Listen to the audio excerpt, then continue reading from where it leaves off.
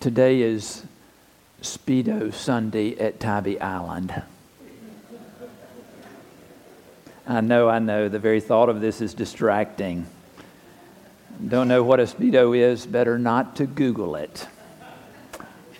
Some will say harmless fun, and others may say the work of the devil and on the Lord's day yet. Okay, so take a deep breath and clear that thought from your mind.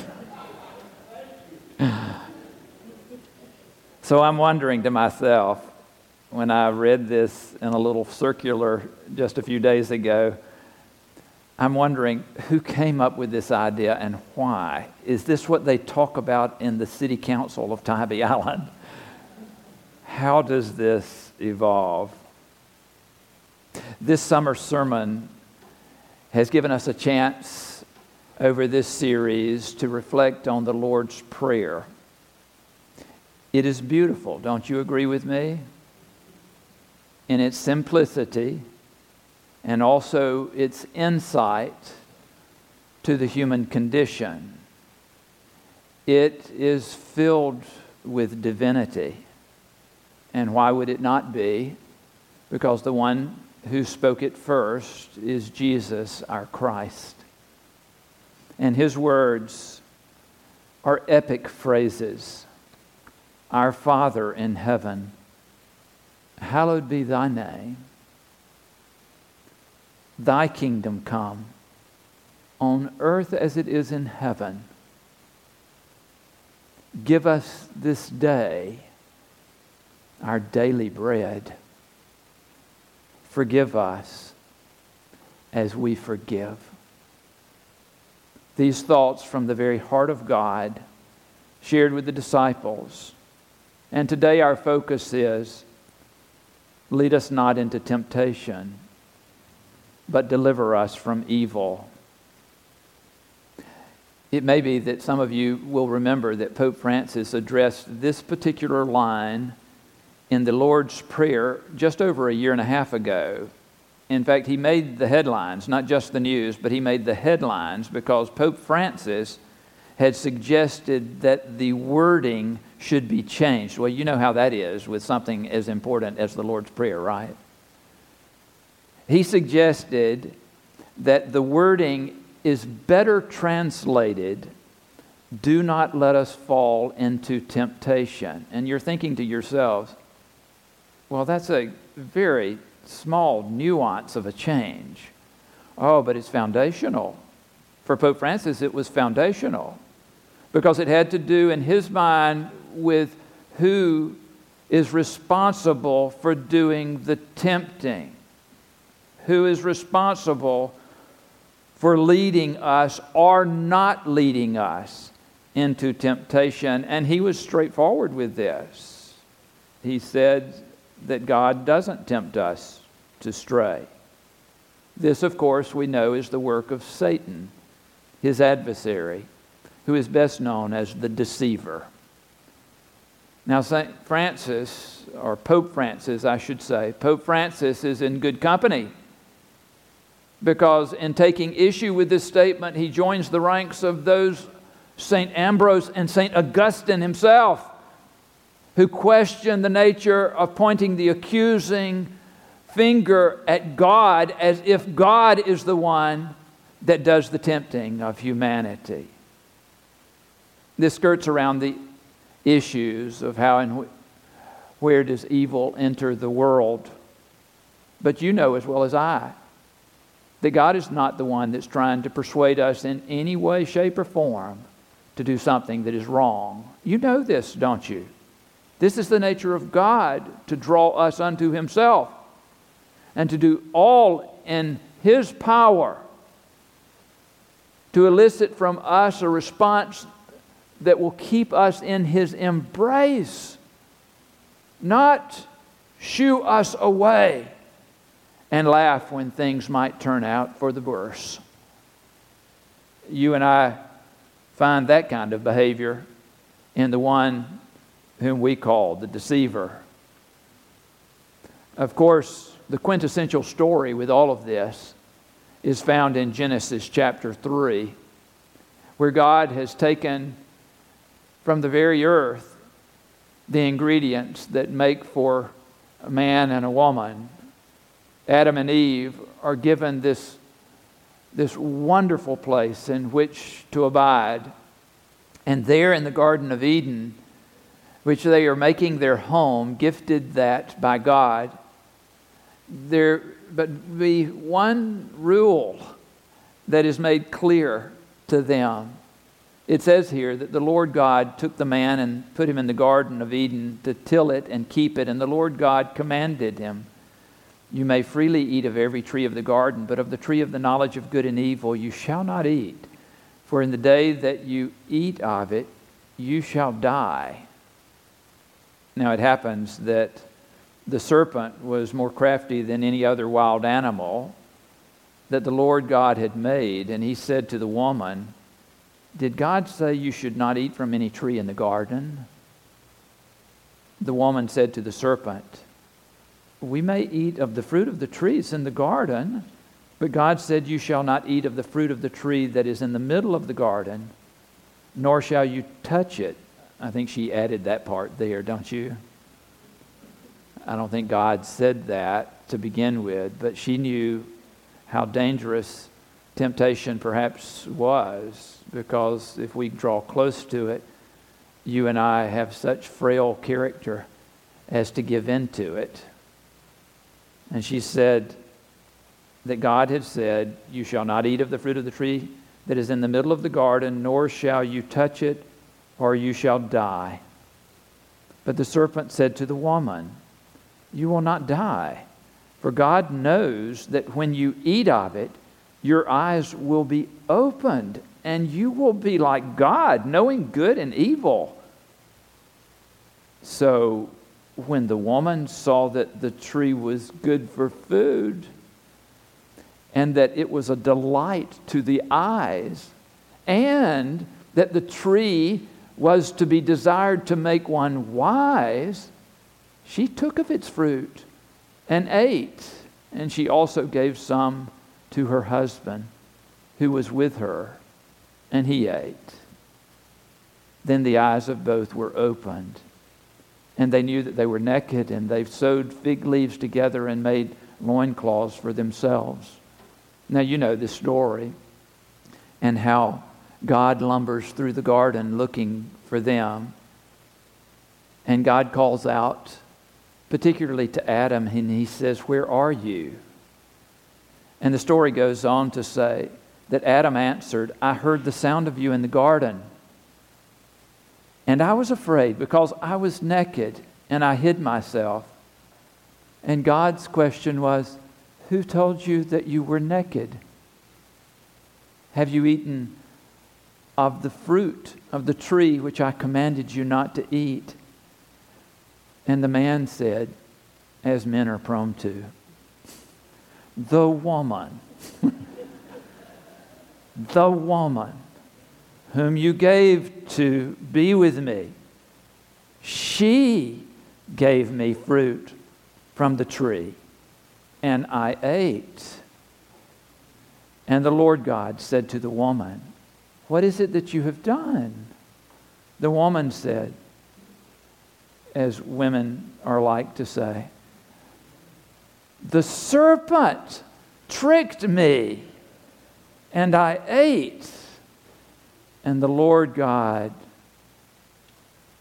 said to the serpent, "Because you have done this, cursed are you among all animals and among all wild creatures. Upon your belly you shall go." What a powerful story it is, because it not only reminds us of Adam and Eve, it reminds us of our very nature. In fact, this is the whole reason for the story. But it makes clear to me one thing, and that is that God is not the tempter. We get it wrong if we pray the words of this prayer and somehow we think that God is the one that might tempt us and Jesus is the one that is praying for us not to be tempted. We've got it all confused, because there is but one tempter, and his name is Satan, the great deceiver. You and I know that God is good. He is merciful. He is loving. He wishes to express His very heart and give Himself to us. He does not tempt. In fact, there's a response that I bet many of you will know and that you've said before. I can start it out and you'll know what to say next. God is good. All the time. You've heard that before. Said thousands of times, I'm sure. I love remembering what years ago our bishop at the time, Michael Watson, said after returning from a trip to Uganda. He said there in Uganda, he said, it made me wonder whether they came up with it or whether we came up with that. He said, I have no idea, but I can tell you that when they say it in Uganda, they say it differently than we say it here, because in Uganda they say God is good all the time, God is good. And then the children will shout out at the top of their lungs, for that is His nature. Whee! Who is God? God is good. This is His very nature. This is why you and I are gathered in this sanctuary, this place of holiness. Not to consider that He might be mischievous, that He has something up His sleeve that He's holding out from us, but that He is good to His very core. Good to His core. So why would Jesus even bring this up? Why would Jesus bring this up in this prayer? Don't you know that it is because He knows us even better than we know ourselves? He knows us. He knows how easily we are deceived by others and by ourselves when it comes to temptation. Jesus had this ongoing banter with the Pharisees. They were at odds with Him. He did not wish it so, but because of the way in which they thought and the way in which they acted, He was constantly, over the course of His ministry, calling them to attention and calling him to understand God's grace in a different way. Near the end of His ministry, He began to speak directly to the Pharisees. One of the statements is very revealing. He says to them, "Woe to you, scribes and Pharisees, hypocrites!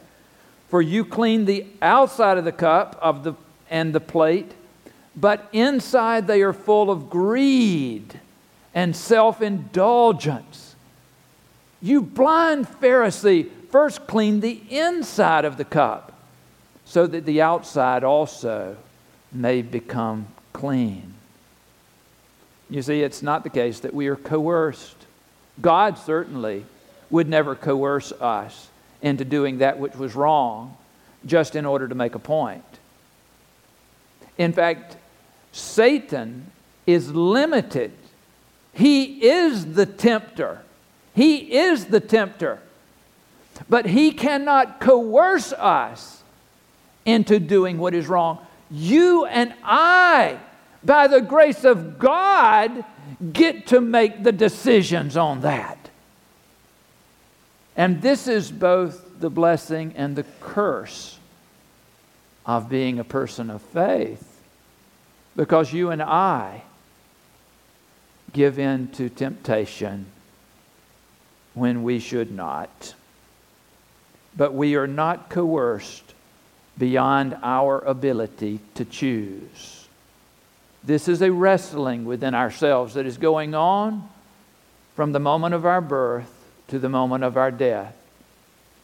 You know this all too well. You've got your PhD in temptation. Every soul that is in this room understands it because you are human. You remember the story of Joseph? This one who was favored by his father Jacob, and how jealous his brothers were of that attention. Already they had given way to the temptation to be envious of that attention. When it all came to a point where they didn't want Joseph around anymore, they had to be persuaded not to put him to death in the wilderness They sold him as a slave and thought they were done with him. Can you imagine how that began to work on their hearts and their souls after they realized what they had done? It was only then that they came as penitent people to their brother later when they found him in Egypt, not even being able to see who he was. And Joseph, with the heart of God, looked at them and said, "You're forgiven. What you meant for evil, God meant for good. You are forgiven. You are forgiven." You remember the story of King David, how he sat in his tower looking out over his realm. The troops were busy preparing for battle. They were at a distance, and who knows how long it had gone on, for he had found just the right place to be in order that he could spy on a woman who was bathing on her roof, unbeknownst to herself or those who were her aides. And David watched and watched until he gave in completely to temptation. And you know the story of he and Bathsheba. Do you remember that Jesus himself was led into the wilderness? In fact, just before he began his ministry, it says here, as recorded in Matthew chapter 4, Jesus was led up by the Spirit. Now, get this, he was led up by the Spirit. He was not tempted by the Spirit, but he was led up by the Spirit into the wilderness, as God leads us into our own wildernesses. It goes on to say that he was led into the wilderness to be tempted by the devil, none other than Satan the deceiver himself. And you remember, it was tempting with particular things that defined who Jesus was and what he was about. You've got an appetite, Jesus. You've got an appetite like any of us. But you're God's son. How about you turn these stones into bread? You can do it. You can satisfy anyway. Any appetite that you might have. Satisfy that appetite. Jesus rebuffed Satan, and Satan went on to his next challenge. He took Jesus to the top of the temple and said, "You know, Jesus, what a spectacle it might be, but how famous you would be. Throw yourself off this temple. You know you won't hit the ground. Before you reach it, there will be hundreds of angels that will come to your rescue." He went on to speak to Jesus when Jesus would not respond to that temptation. And he said, all of this, Jesus, look as far as you can see. All of these nations, I will give to you if you will bow to me. And of course, we know Jesus' response, that he sent Satan just like the serpent on his way. Jesus was tempted as you and I are tempted. You and I, as we come through life, will encounter many, many situations in which we feel that we must deal with this terrible matter of certain things that no one has surely ever dealt with before. But it is not God that is doing the tempting. For you remember the statement that John records, God loves us and wishes for us to have life and to have it more abundantly. Some of us work on this matter by trying to keep in our minds what are the 7 deadly sins: lust, gluttony, greed, sloth, wrath, envy, And maybe the one that's the worst of all here, pride. This claims us, our ego. But as I reflect on this, wouldn't you agree with me that all sin has a deadly nature? In fact, anything that we do, however minor we might feel that it is, it takes its toll on us. We should never joke about temptation as if it is not significant. All of life can chip away at the essence of what God has sought to put there. If you haven't realized that this is the 50th anniversary of the moonwalk, you have been living on another planet. It has been in the news, and it has been fascinating to hear all that has been shared. Those stories about the preparations for the launch, and then the launch of Apollo 11. It was fascinating. Sue told me, I did not realize this until a couple of days ago. Sue was sharing with me that she was in Florida visiting relatives when Apollo 11 was launched. She saw that.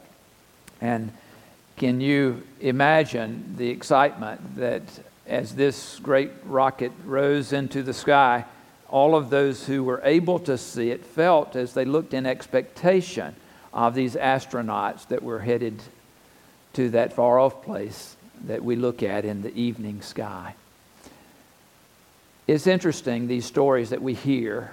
The most fascinating, I suppose, to me, that shines with the presence of God is that Buzz Aldrin was given by his pastor a small chalice to take with him. He packed it in his luggage.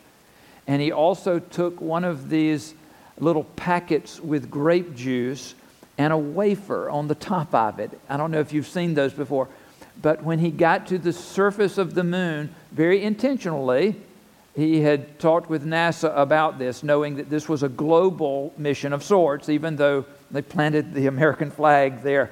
You can sort of get the idea of how global it was. This is one small step for man, one giant leap for mankind. It was a global thing. And so, not to simply corner the religious market on that, they went into radio blackout at the time that Buzz Aldrin said that he was going to take communion when he got onto the surface of the planet. And he opened it, and he poured the juice into the little chalice, and he ate the wafer, and he drank the cup. That's a powerful thing to think of his having done as he read the words from Scripture, I am the vine and you are the branches. Whosoever abides in me will bring forth much fruit. Apart from me, you can do nothing. I treasure the fact that that happened. I absolutely treasure the fact that he did that. But not all the stories about this mission are so great. I was listening to NPR just a couple of days ago, and there was an interview with a man whose name is Ed Dwight. I didn't know who he was. I should know, I suppose. But Ed Dwight is this remarkable sculptor. In fact, he takes bronze and he casts these images. Particularly, he has been drawn to mold these images of civil rights leaders that he has such deep respect for across the years. And he's done Rosa Parks, he's done Martin Luther King Jr., and a host of others. He also loves American jazz, and he's done American jazz artists with his beautiful hands molding these beautiful pieces of art into what they are. But the reason that NPR was interviewing him was not so much because for the past 40 years he has been an artist, but because before that he was an astronaut wannabe. He had entered the Air Force as a young man and had become a test pilot. He was just phenomenal in what he was able to do.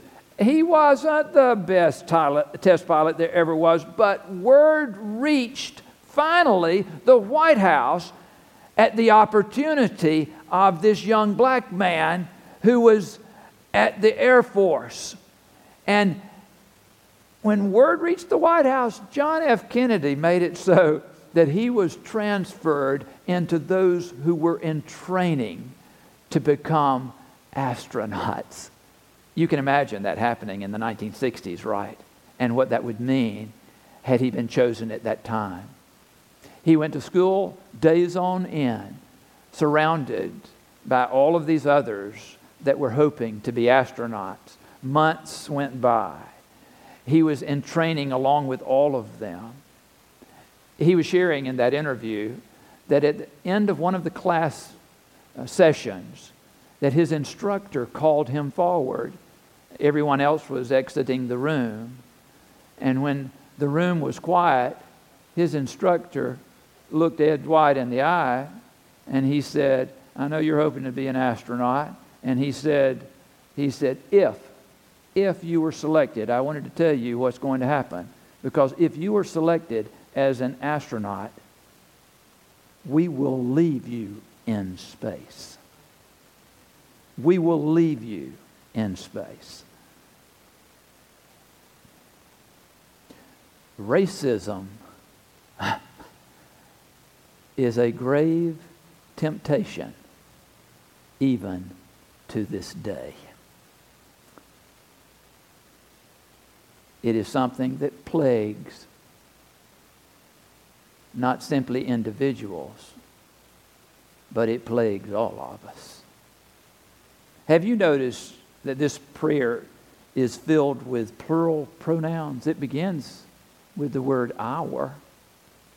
In fact, my favorite name for this prayer is one that the Catholic Church uses. They call it the Our Father. It is a prayer for community. Forgive me? No. Forgive us. Give me? No. Give us. Lead me? No. Lead us not into temptation. Why did Jesus pray this? Because he wished to send us a message that this is a shared experience. This is not something that we are in as individuals. This is something that we share together, which changes everything. For someone who has a PhD in temptation, as each of us do, how could we ever be judgmental toward someone who gives in? For we've been there ourselves. This is a prayer in which Jesus is emphasizing again, judge not that you be not judged. For all of us know what it is to be tempted. God save us from the temptation to judge others. We are in this together, just as the disciples around the table were in it together. God help us, all of us, those who are here, those who are not here, those that you will send our way, those who are close by, those who are a part of you, and those who have not discovered you yet. This is a prayer for all of us as we daily deal with the temptation of the deceiver to get us to stray from God. It is on those days in which we have communion that we share together in this prayer in the midst of the liturgy. And we always begin that with the words, would you take the hand of someone near you, as we share together in the prayer that our Lord has taught us to pray. In fact, that very act is something that I have borrowed from the Episcopal Church in which I learned it. And I love the idea of connecting. And so we are going to conclude this sermon with saying the prayer, but the first thing is I want you to reach out and take the hand of someone near you. And if you need to move in order that you can connect with somebody, then move closer.